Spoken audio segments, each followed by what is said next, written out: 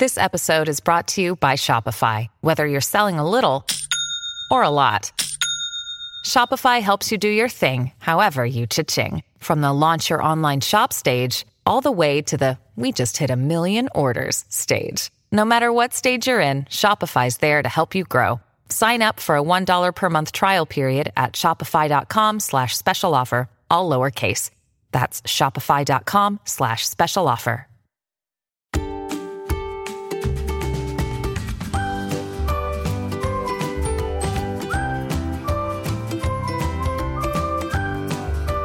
Well, hello again. I'm Nurse Mo, and this is the Straight A Nursing Podcast, where I teach concepts and share tips on how to thrive in school and at the bedside.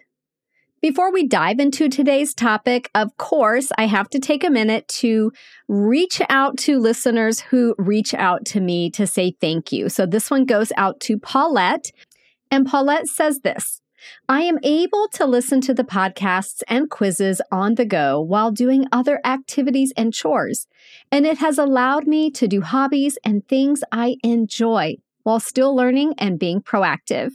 Nurse Mo has a way of explaining things that just makes sense. Thank you so much, Paulette. This is 100% why I created this podcast, so that nurses and nursing students could learn and review material without having to just sit at their desk all the time or sit and watch videos. You can get up, move around, go on with your life. So I'm so glad that you find the podcast helpful. Alrighty, so today we are talking about cardiomyopathy. So cardiomyopathy is a term that describes a disease affecting the heart muscle and is most commonly related to damage of the myocardium. Now, there are 4 categories of cardiomyopathy. That's dilated cardiomyopathy, restrictive cardiomyopathy, hypertrophic cardiomyopathy, and arrhythmogenic right ventricular cardiomyopathy. And you may sometimes see this referred to as ARVD, which is an abbreviation that stands for arrhythmogenic right ventricular dysplasia. So you may see the term dysplasia versus cardiomyopathy used. It's referring to the same thing. You could also see it as ARVD/C, which means arrhythmogenic right ventricular dysplasia / cardiomyopathy. Okay, let's dive into the differences in the overview of these different types of cardiomyopathy. So we'll start with dilated cardiomyopathy. Now, this condition involves an enlargement of one of the ventricles, and it's usually the left ventricle. And this leads to decreased stroke volume and systolic dysfunction. Now, with decreased stroke volume, blood's going to sit in the heart chambers. And what does this do? That blood sits there, it sloshes around. It increases the patient's risk for developing blood clots. The patient also has, like I mentioned a moment ago, decreased stroke volume, which is going to cause decreased cardiac output and associated symptoms. Now, dilated cardiomyopathy can be a consequence of a lot of different conditions, including long-term hypertension, arrhythmias, diabetes, obesity, heart valve dysfunction, alcohol use disorder, exposure to some chemotherapy medications, and illicit drug use such as amphetamines or cocaine. Interestingly, dilated cardiomyopathy is the most common type of cardiomyopathy and the leading reason for heart transplantation. When you think of dilated cardiomyopathy, think weak walls. Okay, next is restrictive cardiomyopathy. In this condition, the ventricles are stiff, so they don't contract easily or fill with blood adequately. Restrictive cardiomyopathy is the least common type and typically occurs with constrictive disorders such as cardiac amyloidosis, cardiac sarcoidosis, pericarditis, or pericardial effusion. Now, because a patient with restrictive cardiomyopathy will have higher diastolic pressure, this leads to increased atrial pressure, and the patient can have enlarged atria. When you think of restrictive cardiomyopathy, think stiff walls. Next up is hypertrophic cardiomyopathy. Now, this is a genetic condition that causes an enlarged left ventricular muscle. Typically, that's going to be the interventricular septum. Now, the thickened wall makes it difficult for the heart muscle to relax, and the ventricles do not fill adequately. Patients with hypertrophic cardiomyopathy will also often have an enlarged left atrium due to increased pressures in that left ventricle. Now, note there are two subtypes of hypertrophic cardiomyopathy: non-obstructive and obstructive. When there is no significant outflow obstruction, meaning blood is flowing out of the heart just fine or only mildly affected, this is considered non-obstructive hypertrophic cardiomyopathy. When there is an obstruction to blood flow from the heart, this is considered obstructive hypertrophic cardiomyopathy. Now, the obstructive form specifically has a reputation as the most common cause of sudden death in young, active individuals who are otherwise healthy. When you think of hypertrophic cardiomyopathy, think thick walls. And then the fourth type is arrhythmogenic right ventricular cardiomyopathy, or dysplasia. This is a genetic condition in which the muscle tissue of the right ventricle is replaced by fatty and fibrous tissue. And in some cases, the left ventricle is also affected. So as you can imagine, fatty and fibrous tissue probably is not going to be doing that cardiac electrophysiology that must be done in order to get the heart to contract. So this abnormal tissue actually disrupts those electrical signals in the heart and can cause significant dysrhythmias.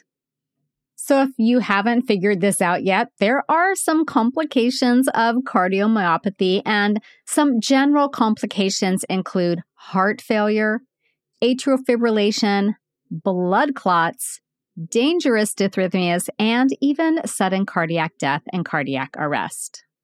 So to do a quick recap, we have dilated cardiomyopathy, which is the most common type and looks to be associated more with things that could be affected by lifestyle factors. When you think of dilated cardiomyopathy, think of weak walls.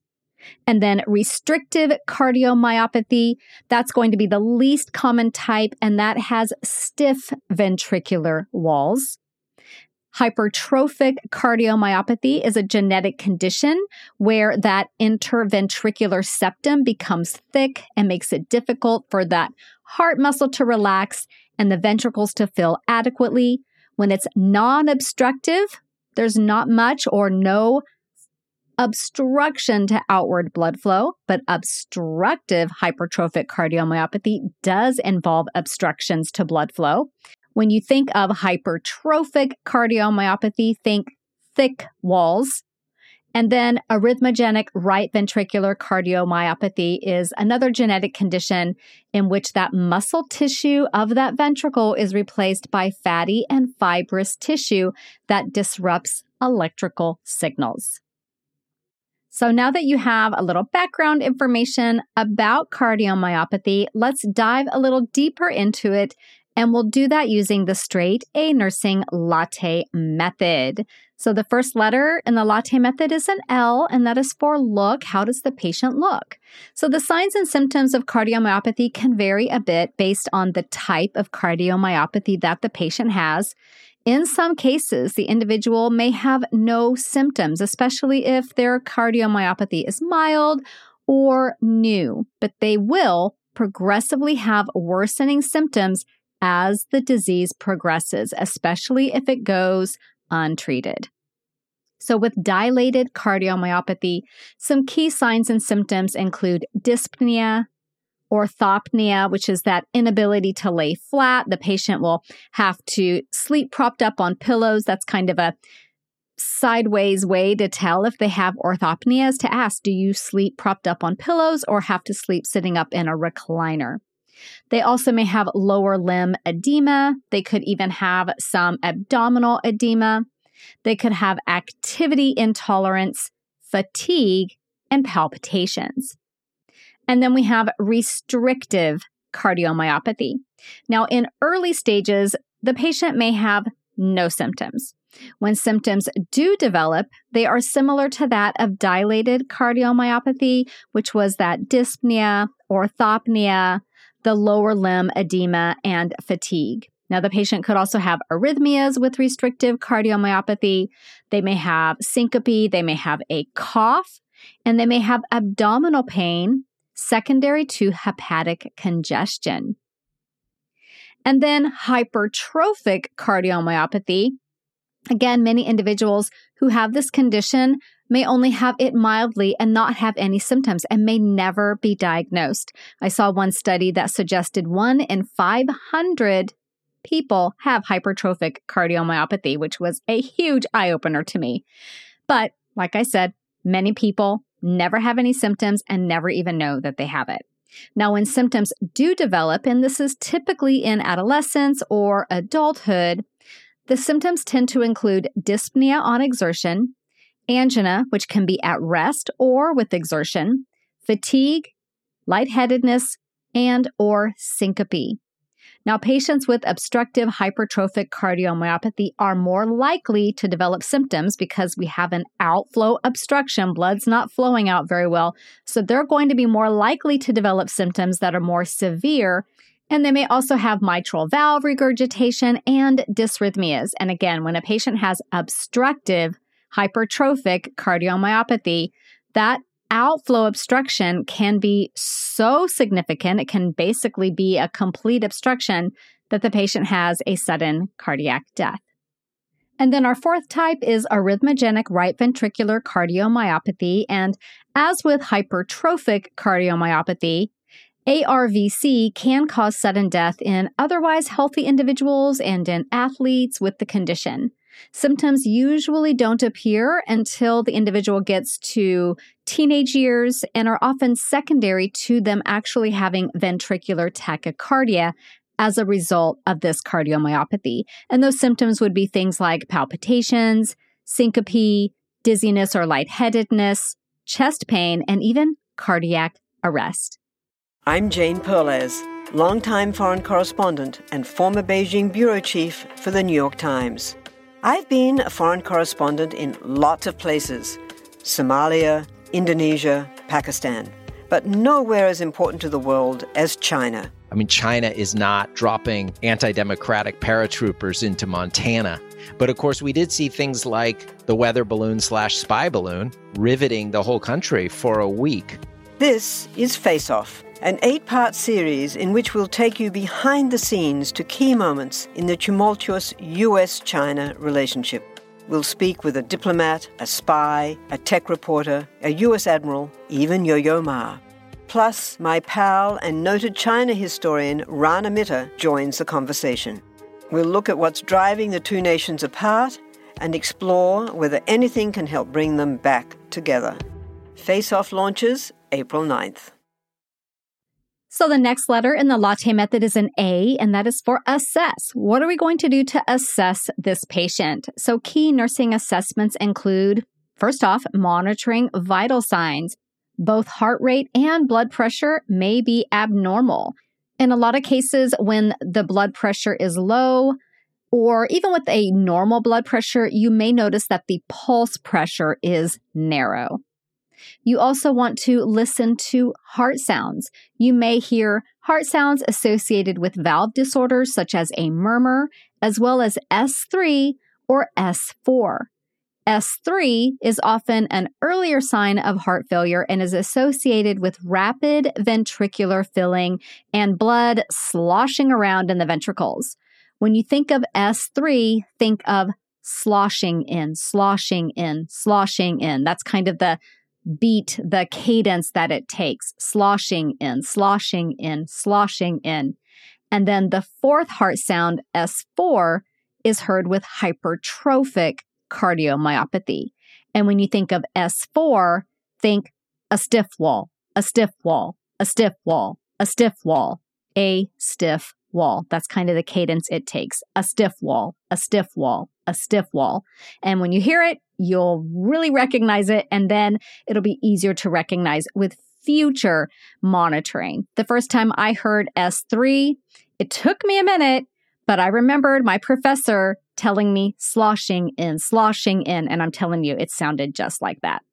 You also want to auscultate lung sounds to listen for pulmonary edema, which may be present when the heart is not pumping adequately or if the patient has progressed on to heart failure. You also want to assess the patient for any signs of fluid overload, which can include peripheral edema, ascites, and even jugular vein distension. Now, if the patient is taking a diuretic, monitor for signs and symptoms of electrolyte imbalances and fluid volume deficit. You want to weigh the patient daily and report sudden weight gain to the physician. This would be an indicator that heart failure is present or worsening. And you also will perform a fall risk assessment, especially in patients with low cardiac output, those taking medications that cause orthostatic hypotension, and in patients with weakness or fatigue. Next in the latte method is a T, and that stands for tests. So it's helpful to know what tests will be conducted to evaluate a patient with cardiomyopathy. So a basic test would be a 12-lead EKG to assess for arrhythmias and conduction abnormalities, such as a bundle branch block. And then echocardiography uses ultrasound to assess the heart's structure, its ability to pump effectively, and heart valve function. When you hear someone refer to the patient's ejection fraction, this number is often obtained from an echocardiogram, often just referred to as an echo. A normal ejection fraction is 50 to 70%. A cardiac stress test looks at how the heart responds to stress, and this can be exercise-induced stress, having the individual run on a treadmill, or if the individual is unable to do that, we can give medication that puts the heart under stress. A chest X-ray may show pulmonary congestion when that's present, and again, that's going to be common in patients with heart failure related to cardiomyopathy. It's also useful for evaluating the heart's overall shape and size. And then radionuclide and cardiac catheterization studies may be utilized to more closely evaluate the heart and its function. In addition, a cardiac muscle biopsy may be performed, and this could be obtained during a cardiac catheterization procedure, and this would be done to assess for damage to the heart muscle itself. And then some patients may wear a Holter monitor, and what this does is it provides long-term monitoring of the patient's heart, which can be helpful if the patient has periodic arrhythmias where they go into and out of arrhythmias. If you go to your doctor's office or to the ER because you're having palpitations, but by the time you get there, they've stopped and they run an EKG and it looks normal, that's not super helpful. So some patients will go home with a Holter monitor and wear it for 24 to 48 hours. And this provides more long-term monitoring to catch those periodic arrhythmias. And then genetic testing or screening may be utilized in patients with a family history of cardiomyopathy, especially hypertrophic cardiomyopathy and ARVC. So the next letter in the latte method is a T, and that is for treatments, looking at all the different treatments that are utilized for a patient with cardiomyopathy. And in general, the treatments for cardiomyopathy are aimed at relieving the symptoms, improving cardiac function when possible, decreasing potential complications such as blood clots and fluid overload, reducing hospitalizations, and slowing or preventing disease development or progression. Now, treatment options are wide-ranging and include things like diuretics, which remove excess fluid from the body, and that fluid builds up when the heart is not pumping effectively. Fluid volume overload puts additional stress on the heart, and we don't want that, and it can cause pulmonary edema and respiratory distress. We definitely don't want either of those either. A commonly used diuretic is furosemide. Antihypertensives are used to lower blood pressure and lower the workload or reduce the workload of the heart. There's less resistance for the heart to pump against when blood pressure is lower. These often include beta blockers, angiotensin receptor blockers, and ACE inhibitors. Antiarrhythmics, such as amiodarone, may be needed to suppress ventricular arrhythmias and in some cases can be used to suppress atrial fibrillation. Digoxin is a medication that causes the heart to beat more slowly, but also more forcefully or more strongly. Be watchful for signs of digoxin toxicity, which always seem to show up on exams. These include bradycardia, seeing yellow, and feeling nauseous. So again, that's digoxin. It's going to increase cardiac contractility. It will slow the heart rate a bit, but the overall effect is improved cardiac output. Anticoagulants are used to prevent blood clots and the associated complications of that, such as stroke. And then some patients will get an implantable cardioverter defibrillator or ICD. And what this does is it delivers an electrical shock when dangerous abnormal rhythms, such as ventricular fibrillation, are detected.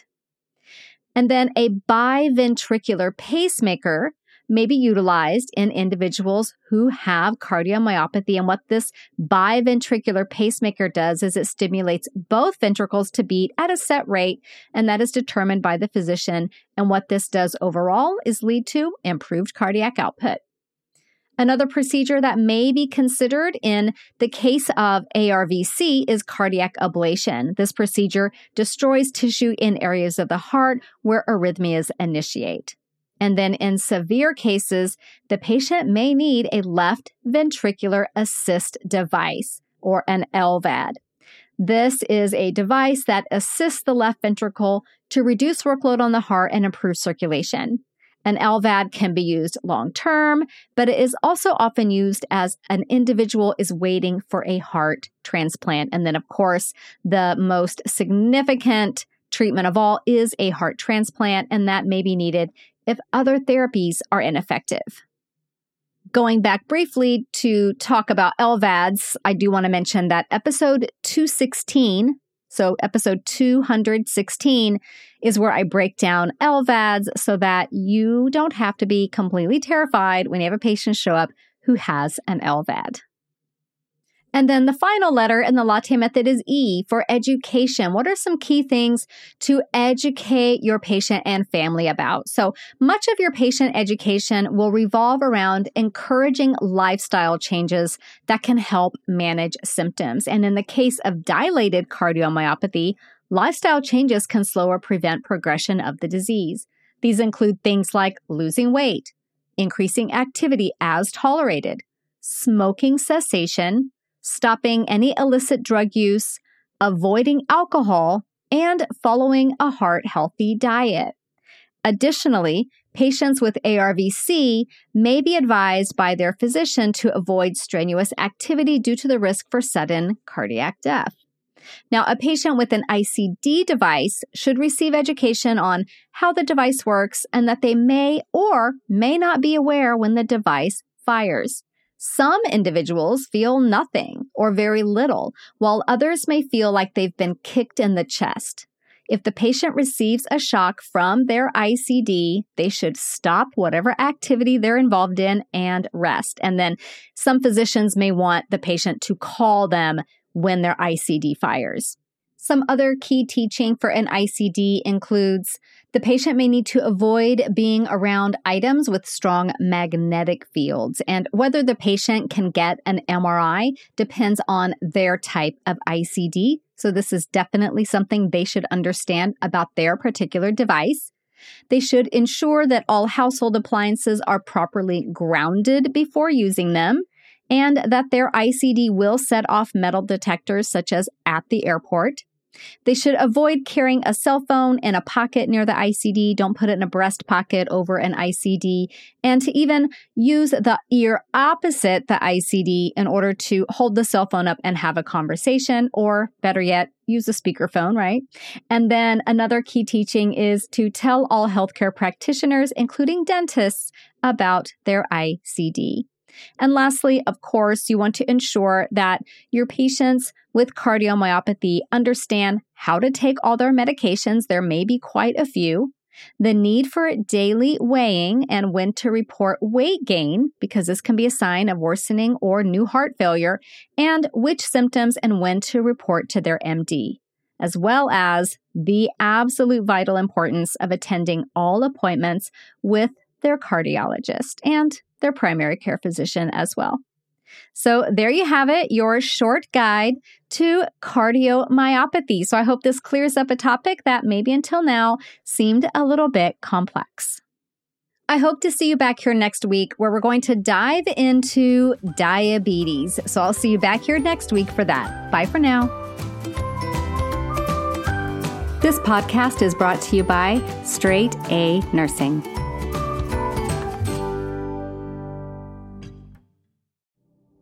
Do you find it hard to sleep at night? Then the Calm Cove podcast can help you sleep deeply all night long. Calm Cove has deeply relaxing meditation music and ambient sounds like ocean waves and crackling fires. All of our episodes are designed to help you relax and to fall asleep fast. Calm Cove is brought to you by the team behind Sleep Cove, the sleep podcast that consists of spoken word hypnosis, meditation, and stories. So if you want to listen to a beautiful soundscape tonight, search for Calm Cove on Apple Podcasts or Spotify and see how we're helping millions of people relax and go to sleep every night.